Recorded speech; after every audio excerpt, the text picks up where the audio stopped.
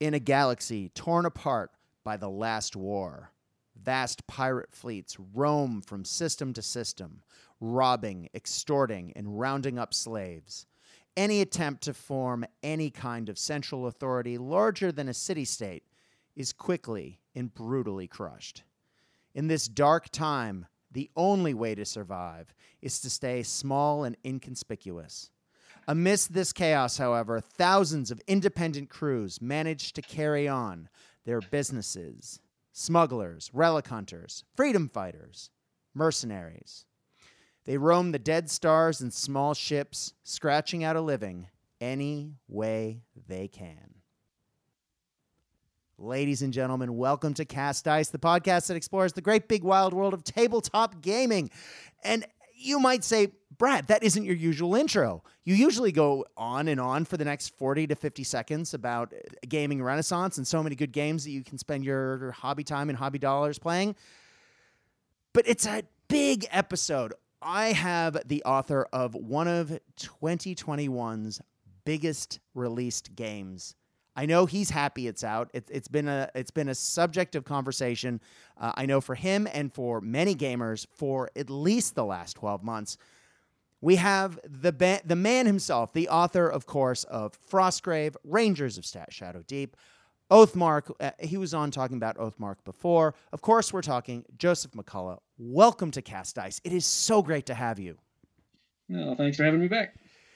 I had to get rid of the whole intro because I wanted to read the beginning of the new Stargrave book. Now, of course, I talked about one of these big release games. It's Stargrave. And Stargrave is, if we're going to boil it down, and we often do the elevator speech on this podcast, it is a skirmish-based game in a science fiction universe. It is almost, and I cringe to say, and please excuse me, Joseph, for this comparison. It's the science fiction version of your very popular game, Frostgrave. Would you say that's a fair description? I would. I mean, certainly philosophically, if not completely mechanically, but right. It does share a lot of the mechanics, but yeah, but more importantly, that kind of philosophical underpinning to it, is the same. And we will get into the similarities and differences, and there are quite a few differences. But let's start by talking about the universe. Now, this is a very rich universe. It's sort of summed up in a couple of pages of fluff. I think you've done a wonderful job of laying out this expansive universe where it feels like almost anything can happen, and yet you already have this feeling of things have gone horribly wrong. Pirates are running the place. You got to say lean and mean in this universe to get ahead. Talk to us about the Stargrave universe and how you came up with it, because it's great. It's evocative. It makes me want to play your game. I think one of the kind of challenges of my job, or the challenge I set up for myself when writing these games, is to really find a balance between giving a player enough of a setting to get them excited, but not so much that they feel constrained by it. Mm-hmm. So I wanted to paint this picture of this universe, but at the same time allow the players to kind of lay their own version on top of that. So we have this universe that's really just a mess, that has been just blown apart by war, so that there's no big powers left except these kind of pirates roaming around. And I started with that because I wanted a universe that allowed the players to kind of take their crews on any adventure. I wanted them to feel, if they wanted to be completely independent, like I can do whatever I want. I can be a bounty hunter, or I can be a smuggler, or I can be an art dealer, whatever. It doesn't really matter. You're free to do that.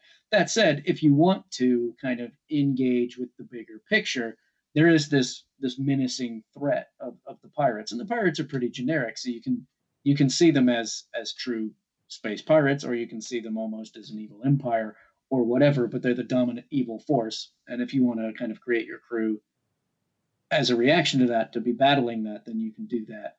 as well.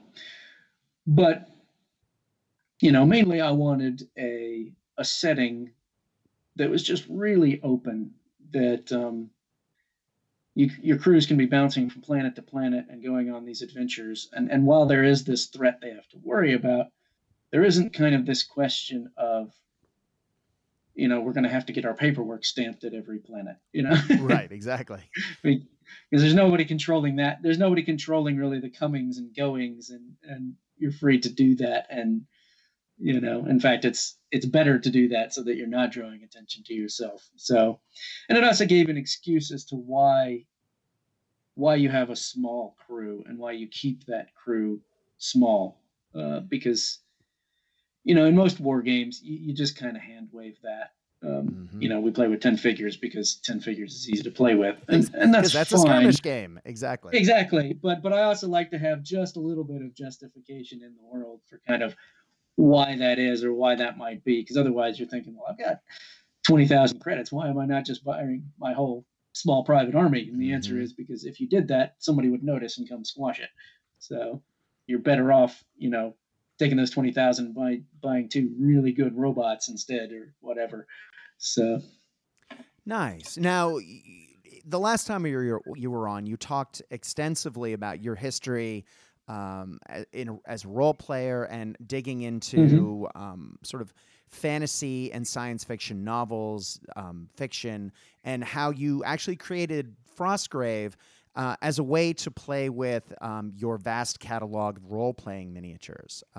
Is that a fair assumption? Am I getting that right? Yeah. So I'm assuming then that you also had a fair catalog of science fiction models somewhere. But one of your big strengths, I think, as a miniature war game designer, if I may be so bold, is to set up the narrative. It's to have scenarios where you're actually involved. It's almost like role-playing light, which is fairly rare in tabletop games, and even more rare when it's done right. Just reading through the scenarios in Stargrave, there's 10 scenarios in there just to start you out. And of course, that isn't even getting into the dead and alive scenario generator, which I'm sure we'll talk about in a minute. There is just so much story involved with this. It's incredible. I'm not sure where my question went in there, other than to say it's fantastic. Can you talk to us a little bit about how you approach that? Because narrative, I mean, even with Oathmark, a mass battle game, the narrative was an integral part of how that pulled together. Can you talk a little bit about your history and how that led you into creating games like this? Yeah, I mean, I've always thought a lot about games in kind of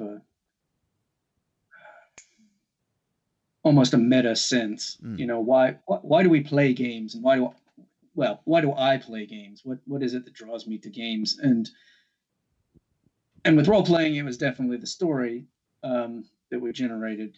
And miniatures, I started to realize, well, there's a couple of different reasons why I might play a miniatures game beyond the just kind of fun of coming to the table and hanging out with friends, which is the main thing.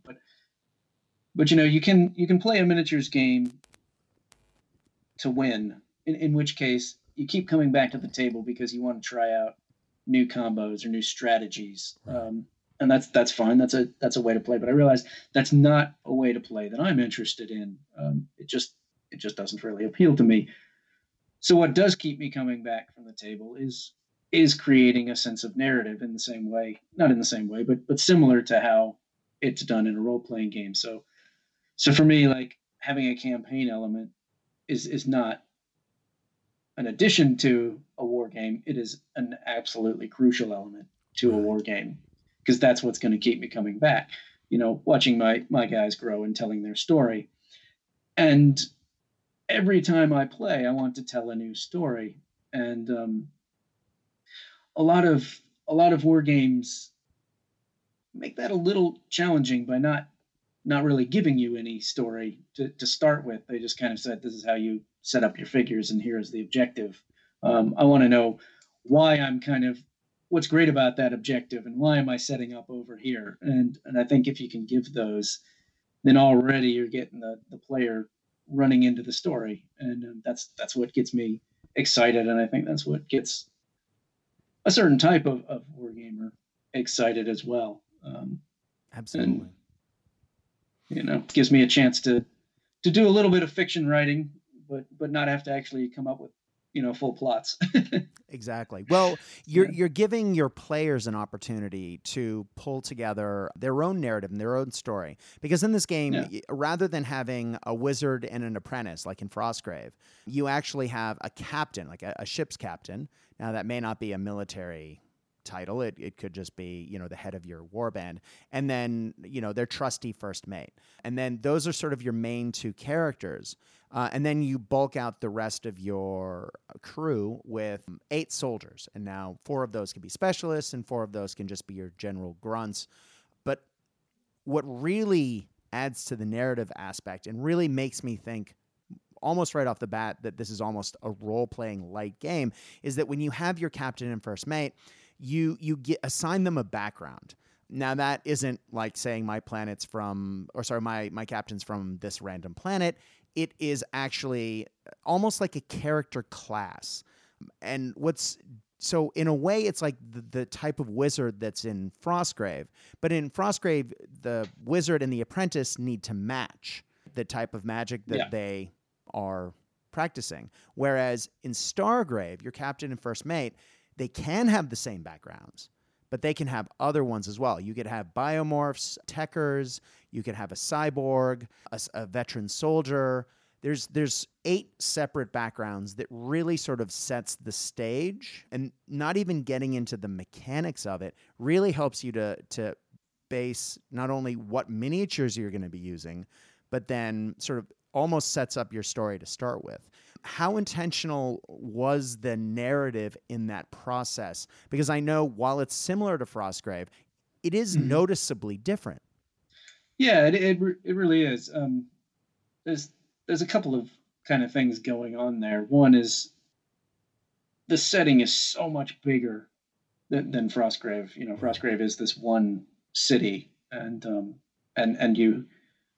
and really the wizards are the only people that are going to want to go there because it's just kind of too dangerous and not worth it for everyone else. Whereas now I'm playing with an entire galaxy, so you've got a lot more kind of diverse people that are moving around in it, and because you're not doing quite as specific a thing in it, again, you're going to attract different types. But with the backgrounds, I think that really was drawing upon kind of my role-playing background, and a little bit like that character class. It's not as kind of fixed as most character classes are in role-playing games, but also I wanted to do something. It's almost like taking that setting again on a smaller level. So it's kind of like, here is a bit of what your background is like. You are a cyborg. You've gone through this, but I'm not going to tell you specifically why or what it means for you, or what it is that then you want. I'm still going to leave that open to you. I'm going to say, here are some reasons you might be doing what you're doing, but the ultimate decision is up to you. The other thing that comes out of that is when I came to work on Stargrave, I kind of said to myself, I'm going to let this game be a bit more complicated than Frostgrave. One of my goals with Frostgrave is always to keep it very simple. And I think, for one thing, since a lot of the people that play Stargrave obviously have already played Frostgrave, I felt a little more kind of freedom to make it a little more complicated. One of those things was to give you 2 really different characters.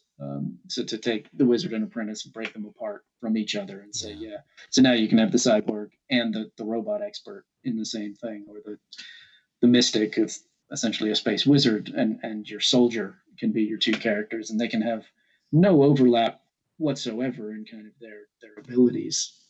So it takes a bit more experience as a gamer to be able to hold that information in your head at once. But I think most people can do that, and especially if you've got some wargame experience. But also, it furthers the narrative, and I think in a lot of your kind of classic sci-fi stories from whatever media, that's something you see a lot, is kind of, you got your main character and then you got his sidekick or his friend, and they're quite good at different things. So, Mm-hmm. you've got your Luke Skywalker, who is your kind of becoming your space wizard anyway, whereas you've got Han Solo, who's just your rogue. And I wanted to give players the ability to have that dynamic within their group, within their crew.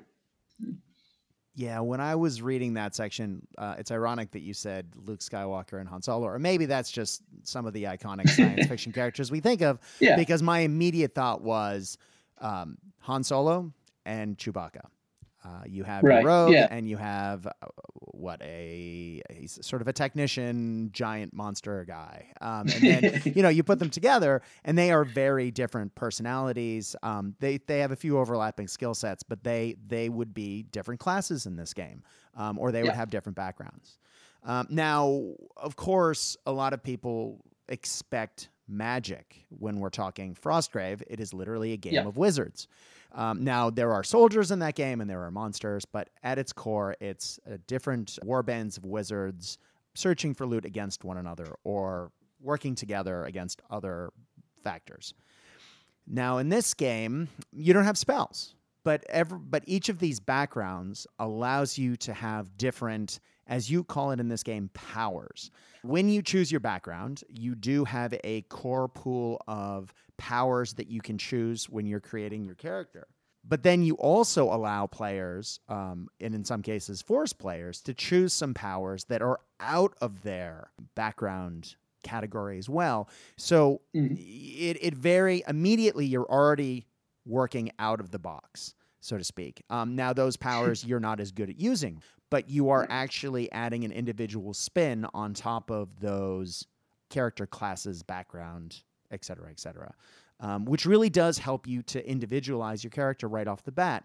Was that something that was in Frostgrave? Because if it was, I didn't see it, but when I've been messing around with creating characters the last couple of days, but just that subtle forcing someone to pick one or two powers outside of their background grouping really has already made me go, oh, now that's cool. Now, how can I put that on a model?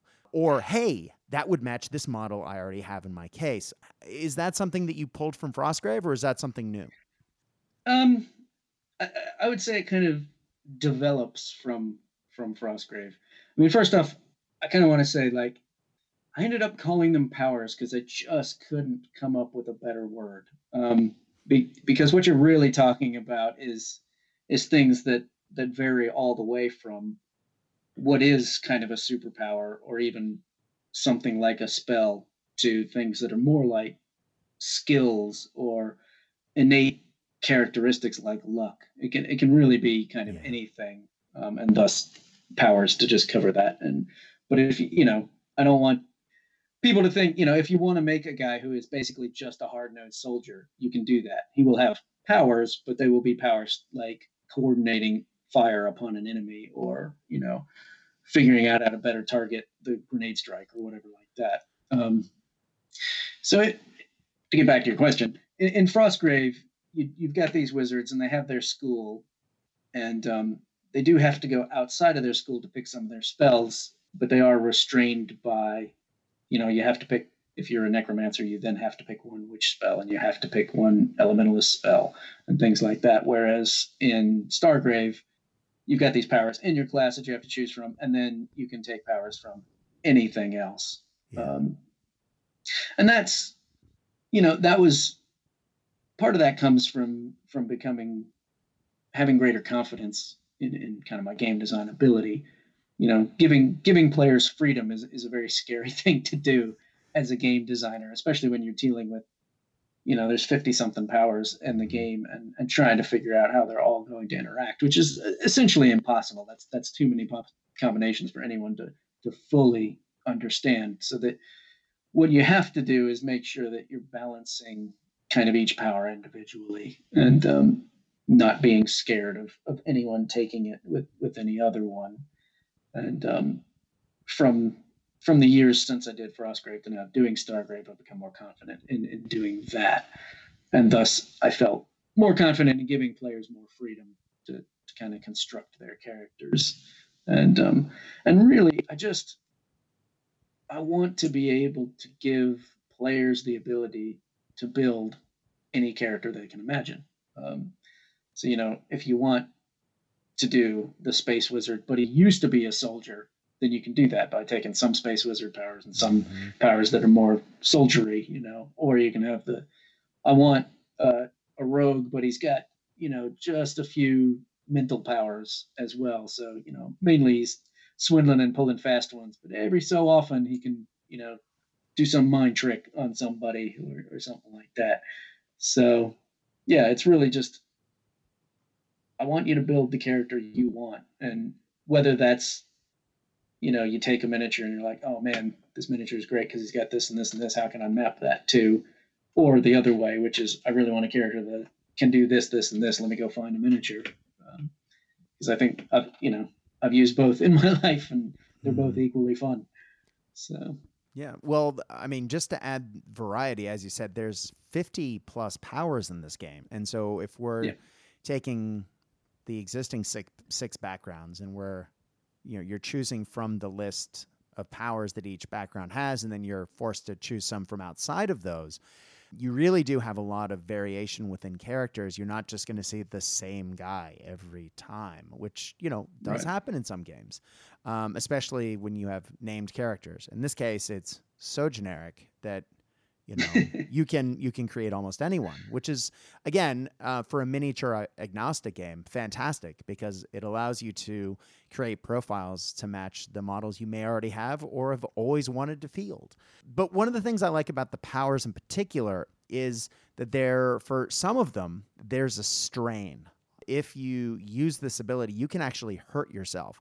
And I almost envision this as, I was looking at creating a hard-nosed soldier, like you were talking about a minute ago, as one of my captains, and then thought of it as maybe he has something hardwired into him, it being science fiction setting, and then if he uses this ability, all of a sudden he's actually like overheating something, or this is some sort of lost forbidden tech, and then by using it, it wasn't really designed for humans, and it's kind of hurting him to do it. But even as I'm saying that out loud, I'm creating a narrative in my head, which, again, I think is the magic of this. Now, again, some of these powers hurt you to use, and, of course, you have to roll a dice to get them to go off to in the first place. And it was always that feel bad of like, oh, when you have a game where you have to roll to activate an ability and you just miss it, oh, it stinks, especially if it hurts you.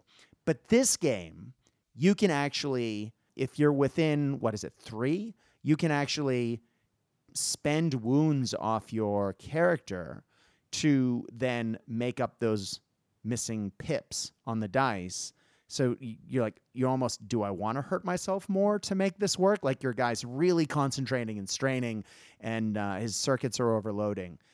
I think again, it adds some difficult decisions on the tabletop, and you're like, ooh, how badly do I want this to happen? And again, in doing so, you're creating that narrative. Absolutely. Now that is something new, yes? No, that's actually in Frostgrave. Oh. So it the strain is new, so okay.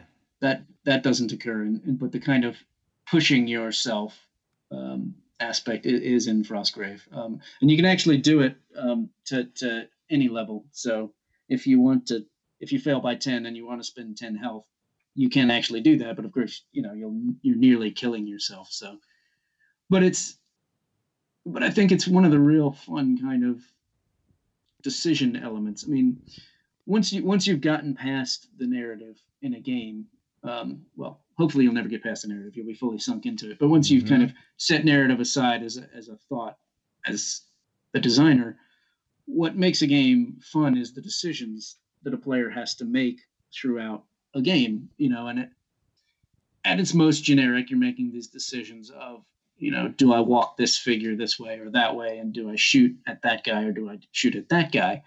And that's fun enough, but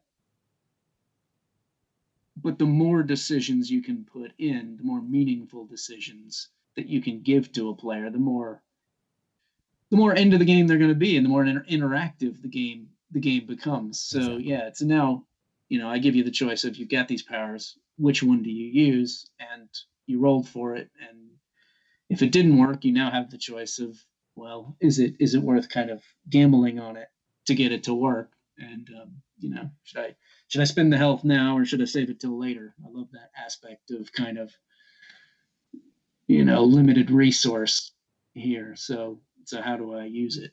And yeah, and again, I think that does fit with the narrative. With wizards, it's the classic, I'm holding the spells and my ears are starting to bleed kind of thing because the power coursing through me. Whereas strain or the kind of empowering here is left a bit more generic. So, I love your idea of having the kind of gear hardwired in there that's not meant to be and it's kind of burning. But you can also just see it as it requires incredible concentration and leads to fatigue or you're stressing your system if that's what you want or just part of you is going to have to be completely given over to doing this, so you just don't have as much left to give to something else. So now, you were talking a second ago about interacting with the tabletop and giving people things to do on the tabletop, and not just your move forward, shoot, make an armor save.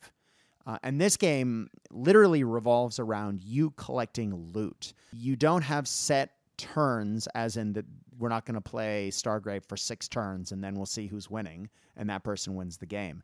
In this game, you need to go out and get loot. Now, in Frostgrave, you're trying to collect treasure, but in Stargrave, there's 2 kinds. We have the physical loot that you need to open the container that it's in, and you need to get it and then collect it, and then you have it. And then there's a different kind of loot. Talk to us a little bit about this, because it is nice that you have multiple kinds of loot and you need different characters almost to collect the different kinds. But it's also nice that you're not just running up, grabbing treasure and running. You actually have to interact with both the terminals to collect data and with containers to collect loot. Can you talk to us a little bit about the design choices that went into that? Because I think it really does make for interesting gameplay.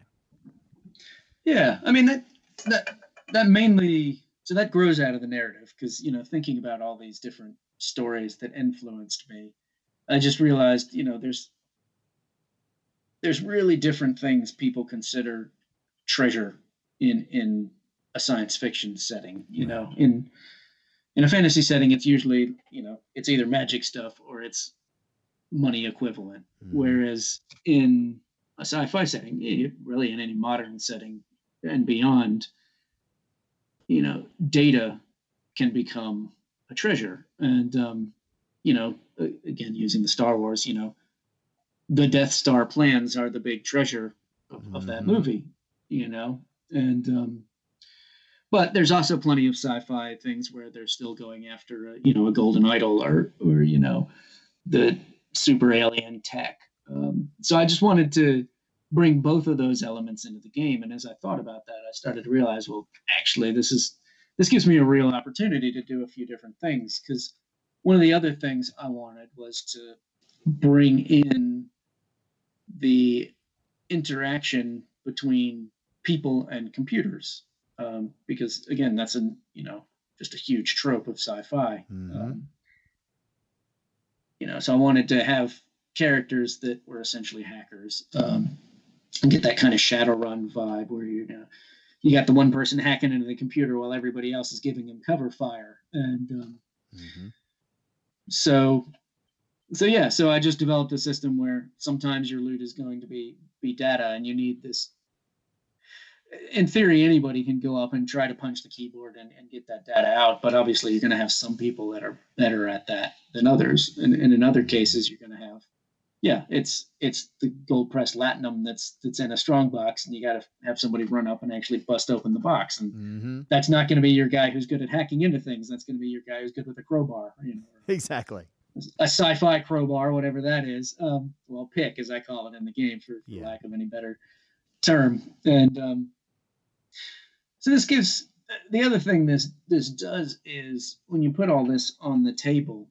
So one of the reasons I came up with with Treasure to begin with was not only to give you these kind of goals that weren't necessarily killing each other, but it's designed to divide your figures on the table so that you're not just walking around as this 10-man squad, which just isn't very interesting in a skirmish game. You know, it's more fun and free flowing if guys have to run in different directions. So by having multiple loot, you've got to run in different directions already.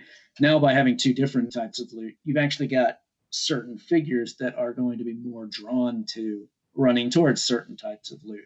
You know, your hacker figure is going to want to go for that data and not the strong box. Well, you know, if you're smart, you've brought one of each, or, you know, a couple, so that you can think about how am I going to divide into my sub teams here and send guys different directions.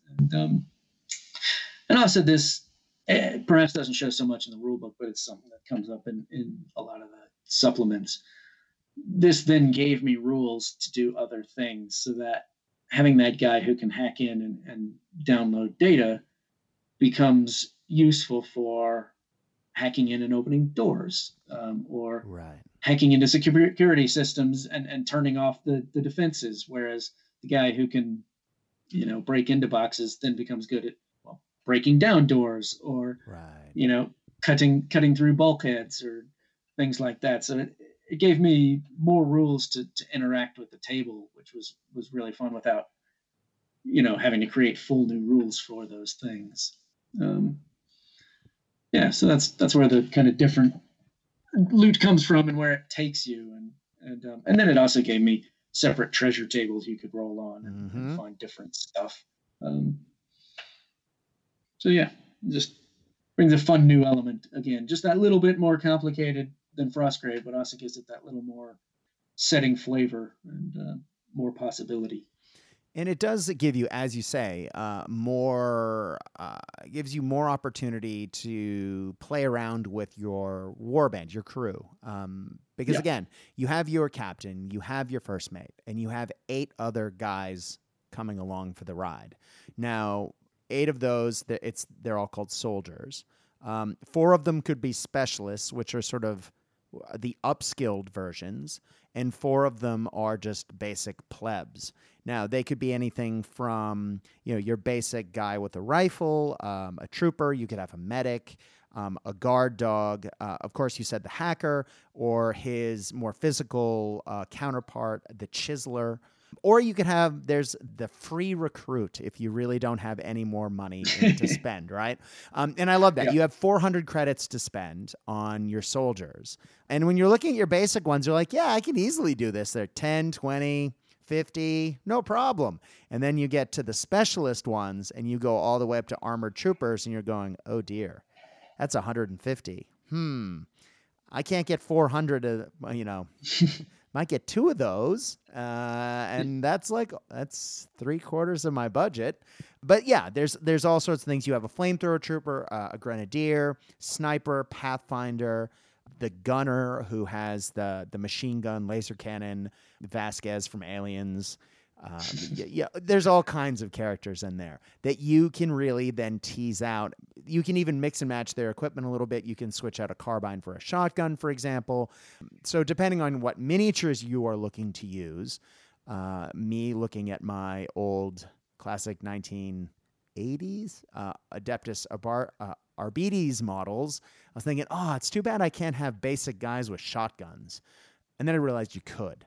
And got very excited. So I guess I'm very excited about the character creation in this game, and I kind of wanted to share some of my thoughts with the people listening.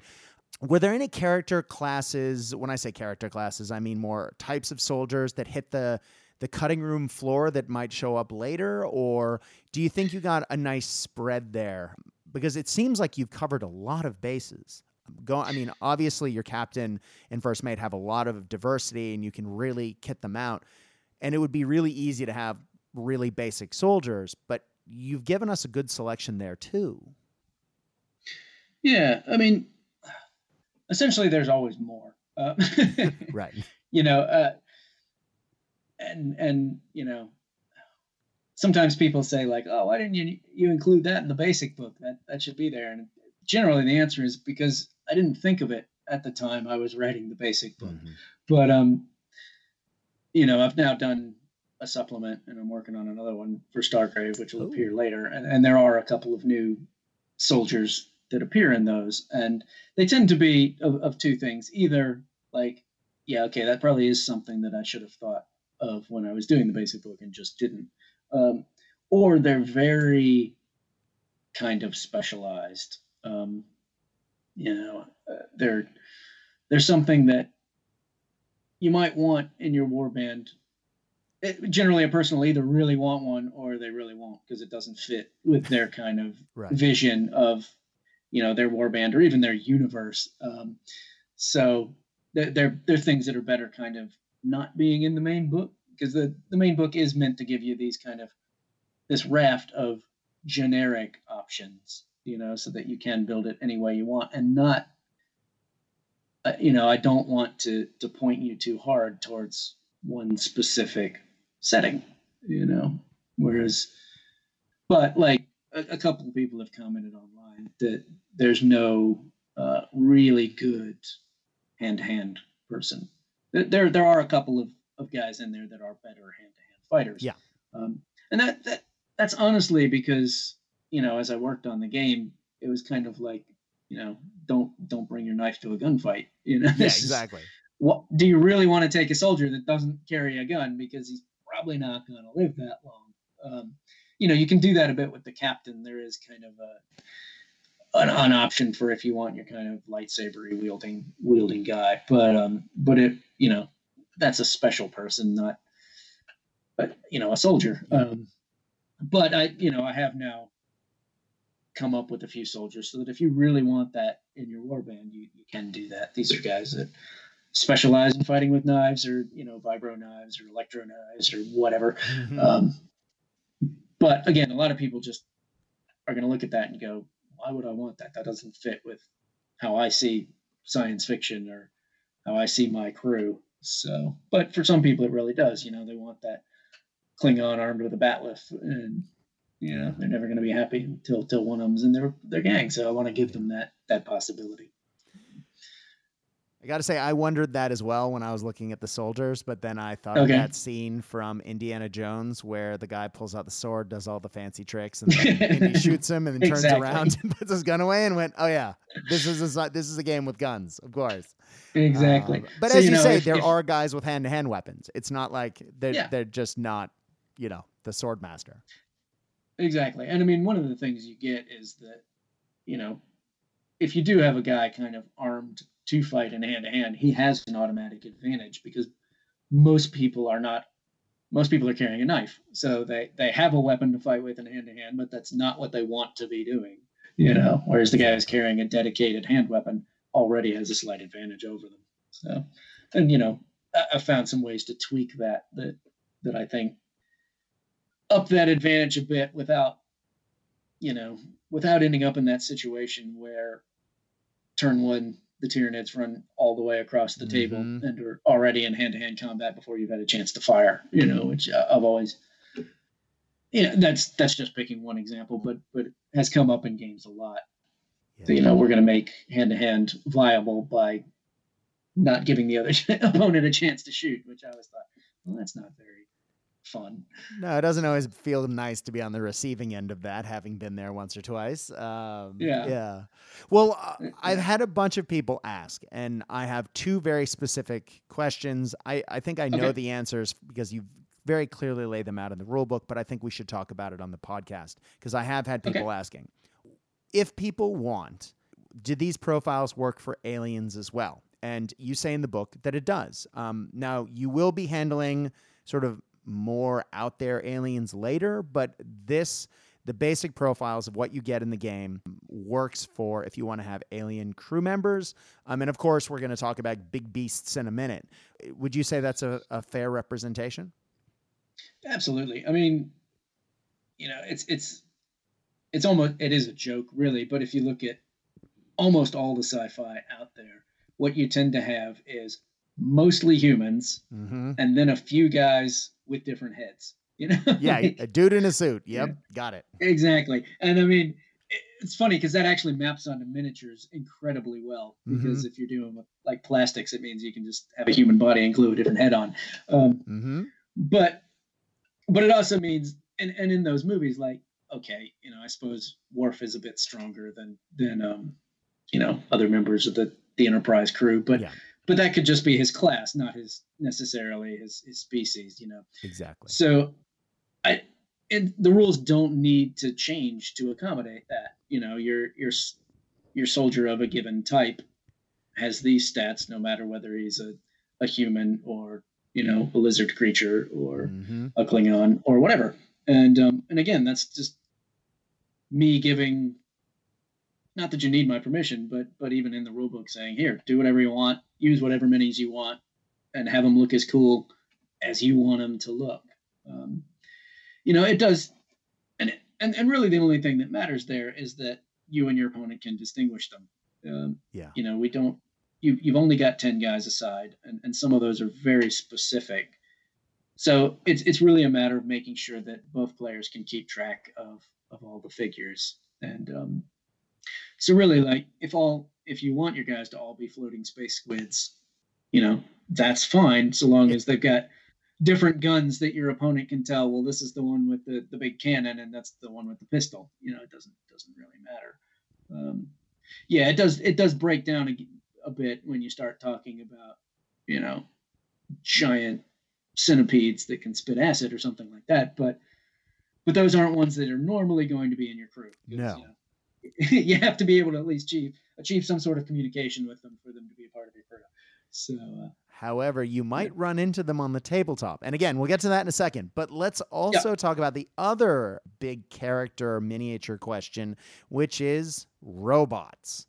Can you touch on how robots? Because there's quite a few robot miniatures out there, and people have been asking, "Can I use my robots, please?" Yeah, and this was this is a decision that I thought about a lot and went back and forth on, because I could have just gone the same way and said, if you want to use a robot, that's fine. He has the same stats.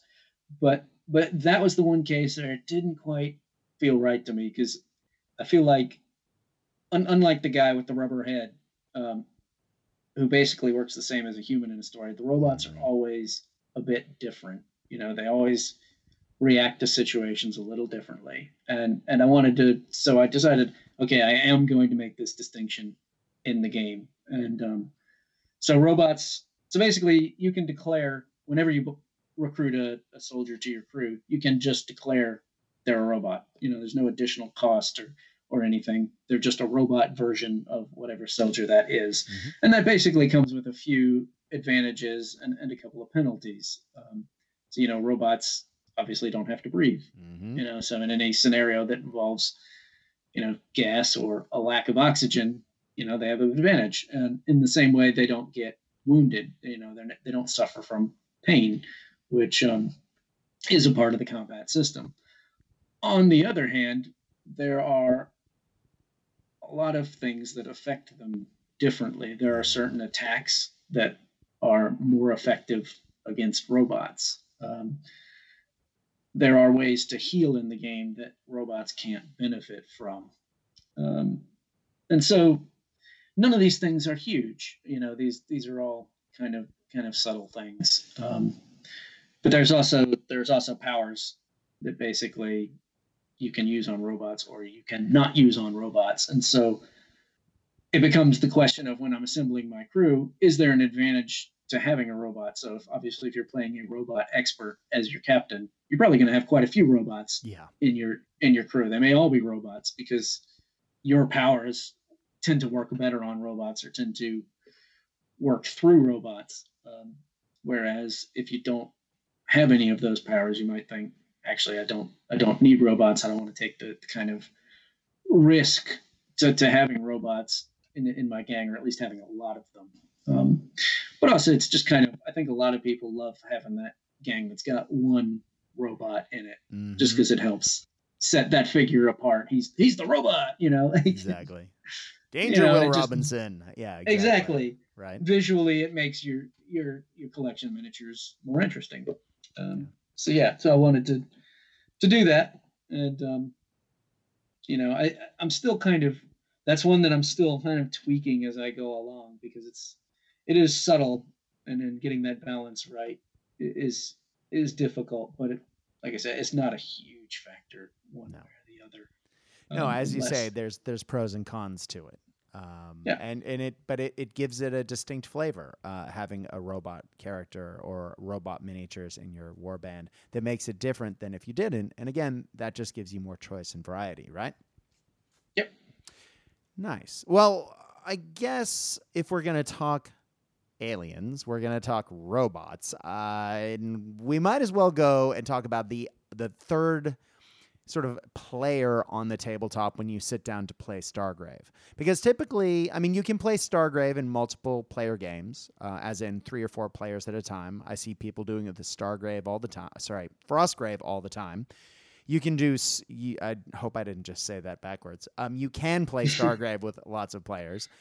You yep, can play it solo, and we'll get to the solo in a sec. But most often, when you play this game, you're probably going to be playing one-on-one. Well, in Frostgrave and in Stargrave, when you are playing, there are NPC Griblies that appear on the tabletop. And it usually, in fact, it's almost always tied specifically to the scenario. You could be in a jungle, and jungle animals might appear. Various fauna or bizarre alien creatures will come out of the woodwork when you start shooting into the brush. And then you interact with them along the way. And depending on which of the missions or your settings, there are a slew of monsters in the bestiary. It really is a distinctive feature of your games. I guess, how did that come to be? And you clearly like the mechanic. It seems to work really well. Can you talk to us a little bit about that? yeah. I mean, there's kind of a couple of reasons going on that why this occurs in all my games. The main one is that for me, these games, any miniatures games, are an excuse to collect miniatures. Um, and there's so many good monster miniatures out Yeah. there, but you rarely need them for war games, because you tend to build your gang or your army, and you fight somebody else's gang or army.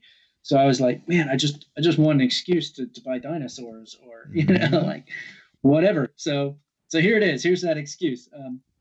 What I didn't realize was that people would take this to mean, well, I need to get them all, which was never quite my intent. But hey, fine. If that's how you have fun with it, then go for it. I think they call that the Yeah, Pokemon phenomenon. I got to get them all. Is collect that? them all. Yeah, Yeah. that's it. That's it. Whereas for me, it was always kind of, this is almost like I'm showing you my collection, and thus I've built a random encounter chart to match it. I encourage you to do the same. Yeah. But if you want to use mine, that's fine. Here it is. But also, I love chaos in war games. Mm-hmm. It's from that chaos that the narrative emerges, and that the best stories emerge, and that the best laughs emerge. And and nothing brings chaos more than having kind of a neutral third party show up and Mm-hmm. just start causing chaos. Yeah. And and again, that's a movie trope, where you'll have the good guys fighting the bad guys, and suddenly the dinosaur shows up, or the Mm-hmm. monster escapes and starts just terrorizing everybody. And so I love that, and I love bringing that narrative element, but also it gives you more things to think about on the table. Now I've got an alien running around in the backfield. This is a problem. How does that change my strategy? Mm-hmm. But also, like, is there any way I can use this to my advantage? Can I actually hide my guys over here so that the alien actually sees the other guy instead and starts running after him? And so so yeah, that's fun. Doing it with Stargrave did present a new challenge that I hadn't experienced in Frostgrave or Ghost Archipelago or anything like that. In that the setting is so vast, you're essentially talking about an entire galaxy. You can literally justify any creature you can think of. Yeah. Um, And while that's wonderful because it means, again, from a miniatures perspective, I can now buy any miniature I ever see and plunk it into a game justifiably. For me creating monsters, it's like, oh my goodness, I've got nothing to kind of cling on to here. Whereas in Frostgrave, kind of start with some generic fantasy monsters and then think about what does the setting involve. Well, there is no nuanced setting like that for Stargrave because it could be on any planet. So I can have jungle creatures, I can have ice creatures, I can have lava creatures. Right, exactly. And sometimes that creative freedom, while wonderful, can be really difficult because you just don't even know where to start. So, but so I drew on some movies and some books and miniatures and presented a bunch of them that I thought would be fun, and tried to think of ones like what kind of monsters would be on multiple planets, not just specific to this one, but for some reason spread from planet to planet. And so just try to put those in the basic book and then leave myself the freedom in expansions to say, here are specific monsters that you would encounter wherever this game happens to be, or wherever this campaign happens to be taking place. But really, it is all just an excuse to collect cool minis. It is. It really is, right? Well, while we're talking about these cool settings, now we did talk about the scenarios earlier, and there's 10 of them, as we said. But they are 10 scenarios that I don't think I've seen a more varied set of scenarios in a game. Every single one of them takes place in a very different setting.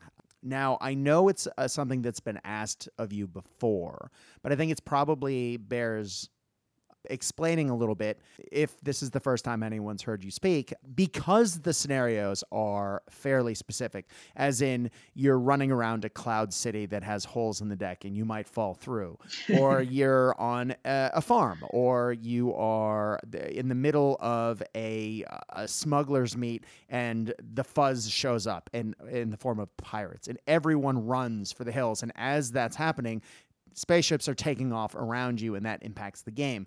Or you're in a jungle, or you're in a crystal forest, or you're trying to loot a wrecked warcraft. There's all kinds of settings here. How strict? I mean, and they are fairly written. They're written fairly specifically. How strict do you have to be with that, or can you start messing around with it to match your own collection? Yeah, this was another point that kind of gave me pause as I was designing the game, because I could have written 10 scenarios that all take place in one dusty town on the edge of the galaxy, but I thought that doesn't show off the potential of this game, of this kind of the freedom that you have to do whatever you want. And so I decided, all right, nope, I'm gonna go for it, and I'm just gonna click 10 different things that I think will be fun and show different aspects to the game. And the good thing is, from a game design point of view, from a scenario design point of view, the rules don't care what your terrain looks like. The rules only care about distances, the distance between objects and the distance of your figures to objects. There are a few things you're going to need specifically, like, there needs to be a doorway there or whatever. But the fact is, if you own a set of blocks, you can play all of those scenarios. Yeah. You can build the farmhouse out of blocks. You can set up the crystal forest using blocks as crystals. And as long as those blocks are set up more or less like the scenario is mapped, in terms of, there is 3 inches between each of the blocks or crystals in this forest, or the farmhouse is roughly 10 inches square, then yeah, it really doesn't matter what that farmhouse looks like. But what it means is if you want to, you can create this terrain and you can feel free to buy that wrecked spaceship model you've always wanted and have an excuse to put it on the table. But yeah, you shouldn't feel constrained by that. One of the scenarios takes place in a swamp, but if you don't own any kind of swamp terrain, that's fine. Change it to a forest with a couple of sinkholes in it, so that all your trees are temperate. It doesn't matter. It's really just making your table look as nice as you want it to look and in the way you want it to look. So, if you're a big, if you played sci-fi games that have a very high tech kind of setting, or an anime type of setting, well, that doesn't necessarily fit exactly with Stargrave as I wrote it. If you're playing the scenario that's set in a little town, which I paint as a Dust Bowl town, if you want to use high-tech buildings and stuff, that's fine. Again, as long as you're getting the kind of distances between the buildings and the positioning of the buildings right, absolutely fine. And that's the way you can take the game and map it to your setting better, so that can look like Mos Eisley, or it can look like, one of the beautiful cities that the Enterprise crew beams down to, and you just happen to have a fight in it. That's not important. So really, that's kind of use that as much as you want, but don't feel constrained by it. I don't own all of the terrain necessary to play each of those scenarios exactly as I write them, and that doesn't bother me. I will use what I have and find a way to set up the table that more or less matches what I've said, and I like it that way, because then it, everybody has their own kind of what makes a table look good to them. I actually prefer tables generally that are set in this kind of like temperate grassland, because I have the specific type of mat. That's how I play most of my games. It's how I base my figures in general. So that's how I tend to do it. So a lot of my things, my Dust Bowl town probably gets retranslated to, actually, it's on the edge of a forest, and there's a few trees still here. But so take it all with a grain of salt, and use it any way you want, really. That said, you did say earlier, it gives us, as you wisely pointed out, it gives us an excuse to collect new things. Cough, cough. I may have purchased a swamp mat. Anyway, let's talk about the elephant in the room. Now, the last time you were on, COVID was new and exciting in the world, and we didn't know how it was going to impact gaming. Well, now we really do. And hey, we may know more later. But having just come out of another lockdown in Melbourne, for me, I was very excited to get my rule book. It was held up because of COVID lockdowns, but now I have it. I was very excited. It's like, yes, I get to play. And there's like, I can play with myself because no shops are open for gaming. And even though restrictions have lifted, no one can come to my house to play. I guess I'll play against myself. But then I realized that you put out an addition to Stargrave called Dead or Alive. It's a bounty hunting solo scenario generator, and it's free from the Osprey Games website. Also free, I might add, are printable cards for all the 50 powers in the game, and a quick reference guide and crew record sheets. Now, I say this because oftentimes we have to then photocopy them out of the back of our book, and they end up, either grotty or breaking the spine of our books. In researching this episode, I found all of those resources amazingly helpful. Thank you. But this free expansion is fantastic. You give a selection of rogues, villains that bounties have been put out on, and you set out very clear scenarios and solo rules to be able to take your gang or your crew and then hunt them down. And again, there are new scenarios, new settings, new, proximity mines, robot networks. I mean, there's all sorts of weird and wonderful things that you can encounter. And these characters all have very specific personalities and powers that interact differently. So you're not just hunting, a reskinned version of the same guy each time. And each one can have a very different gang of followers. Can you talk to us a little bit about the process where you created this expansion and some of the things you like about it? Because this is amazing, especially since it's free and it came out the day of release of the game. Yeah, it's a very kind of weird one for me because so I'd actually literally just finished writing the first supplement for Stargrave, which isn't coming out until later this year. Mm-hmm. And we basically I dabbled with a little bit of solo stuff in there. There's a few solo scenarios in that thing because it's something I just like to play with. But we'd just gone into another lockdown here in Britain, and I just saw this scenario where this game's going to come out and no one's going to be able to play it, and that's that's really heartbreaking as a designer. And I thought I've got to give people a way they can play this game as soon as they get the book. And now retrospectively, I realize, you know what, that's just a good idea in general, because usually when you get the book, you get the excitement of collecting the minis and building your gang and stuff, but you really want to play, and a lot of people aren't going to have that opportunity to play for, even under normal conditions, maybe a few weeks or who knows how long until they can get together with their friends and play.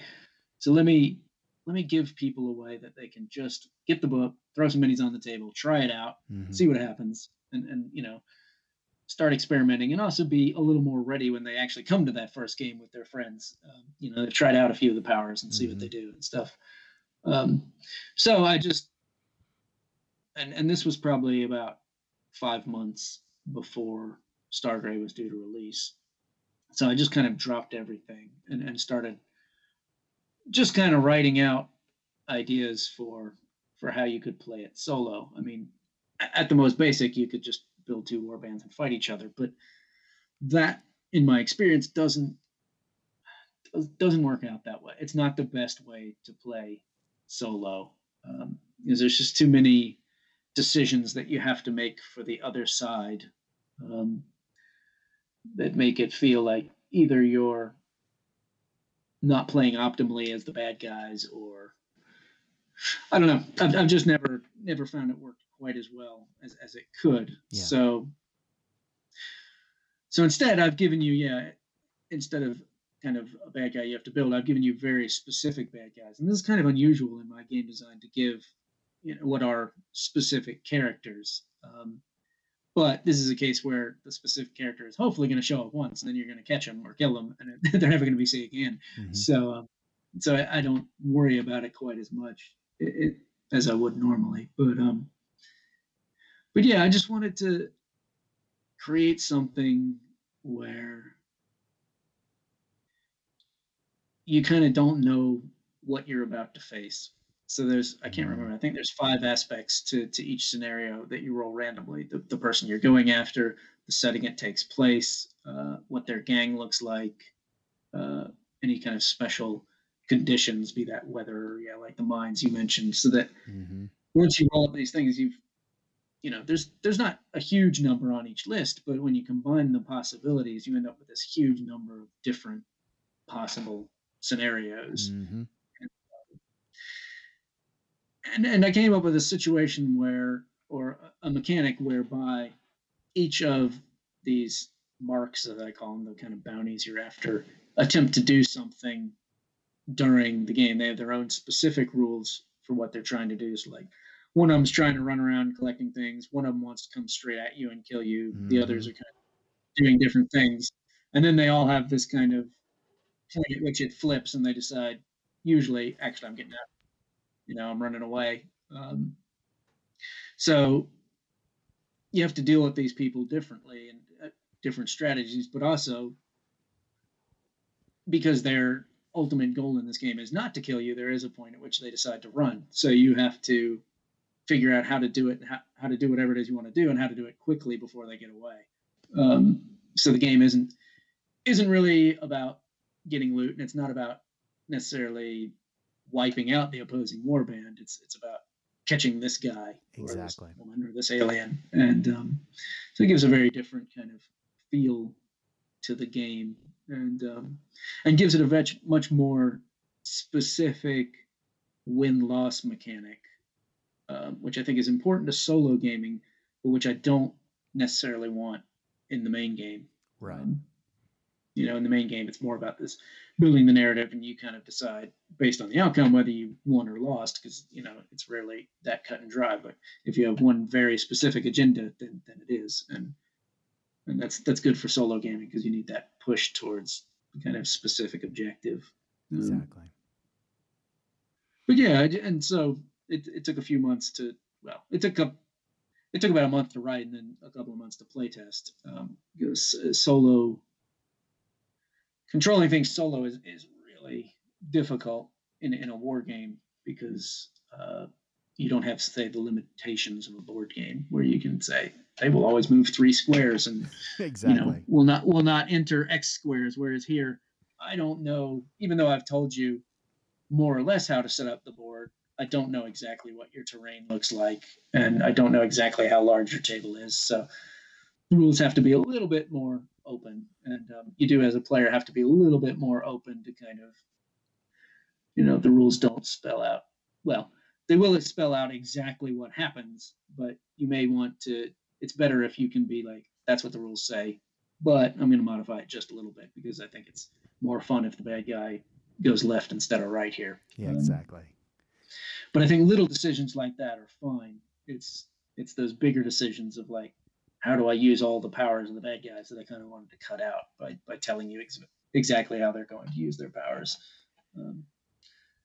So in some ways, I've got a supplement coming out later with solo material, which isn't actually as developed as the solo material I've already put out, but that's just kind of how the world of COVID is created. Yeah. I mean, the good thing about this was because we're just putting it out as a PDF and we're giving it away free. As soon as it was done, quick design, put it out, mm-hmm. Whereas obviously book publishing takes a lot longer. Exactly.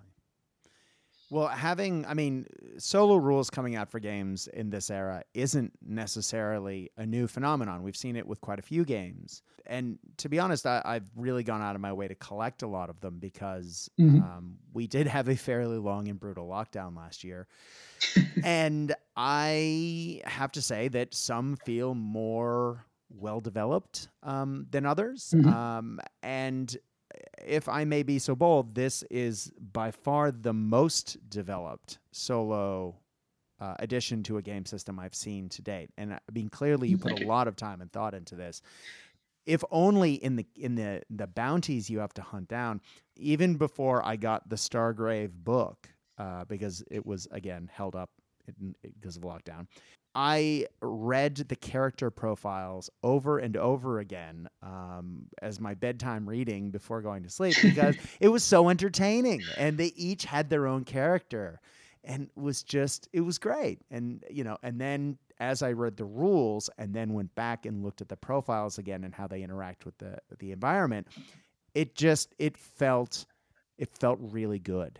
The narrative, the story, it's there, and it makes me want to play it. And so this might be the first set of solo rules that I've really looked at and gone, yeah, I really want to play that. So I'm looking forward to school holidays coming up in a week, so I can actually sit down and capture some of these rogues or die trying. But yeah, anyway. I think... sorry, go ahead. I was just going to say, I think when you're starting with a narrative basis for your game, it's much easier to kind of add solo onto that, because again, your first goal is to tell a fun story. It's not to win. Like I said, it does have a more specific win and lose, but but it's really about, are you going to catch this guy? Right. It's not about points, which can be fun, but it doesn't kind of draw you in again and again. Whereas I think this does. And I have spent a lot of time over the last few years working on solo mechanics. I've got another game that's all solo basically. And so, luckily I wasn't coming to this completely cold. I could draw on a lot of things I'd done before to bring that in. So. Well, people have been adapting Rangers of Shadow Deep, which is your solo game, to science fiction settings as side fan projects for years. I've been seeing it online. But now, they have an actual science fiction game to do that with. So, people have to be excited about that, right? Yeah, I hope so.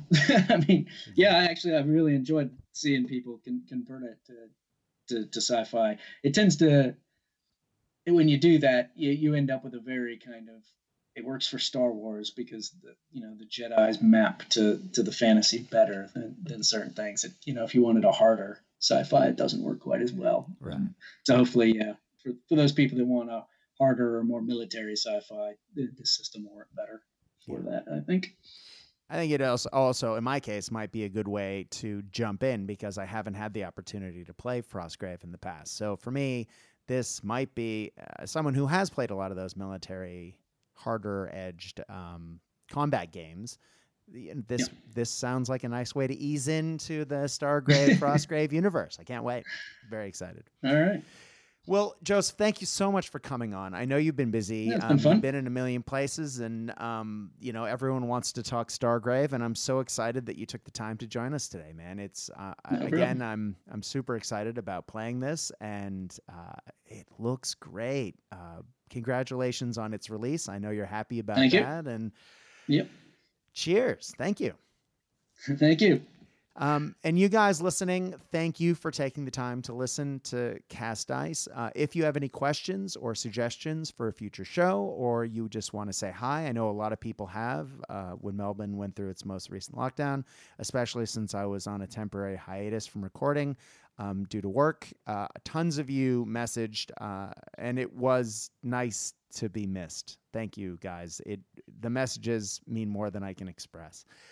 If you would like to send a message, please go to Facebook, Cast Dice, CASTDICE. Just shoot us a message. You're guaranteed a response. My name is Brad. Hi. You were definitely going to hear from me because I'm the only one on the other end of that message machine. But seriously, thank you. And look for more great Cast Dice content coming. We have a lot in the pipe. It's amazing. It being a weekly show, it's been running for years, and you take 6 weeks off, and then all of a sudden the backlog for episodes is unbelievable. And I have so much great stuff to share with you guys, and I can't wait. As our buddy Casey always says, when you are playing the games that we know and love, I hope your dice roll hot. I hope your beverages are cold. But more than anything else, we at Cast Dice hope that you are having fun. Stay safe out there, guys. Good night.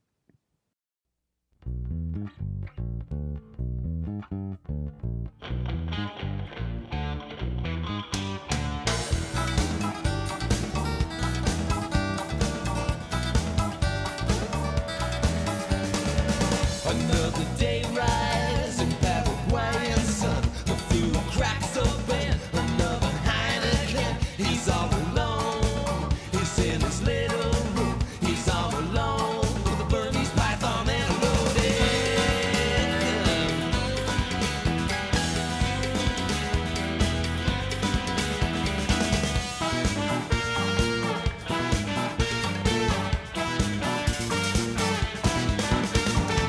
He sleeps by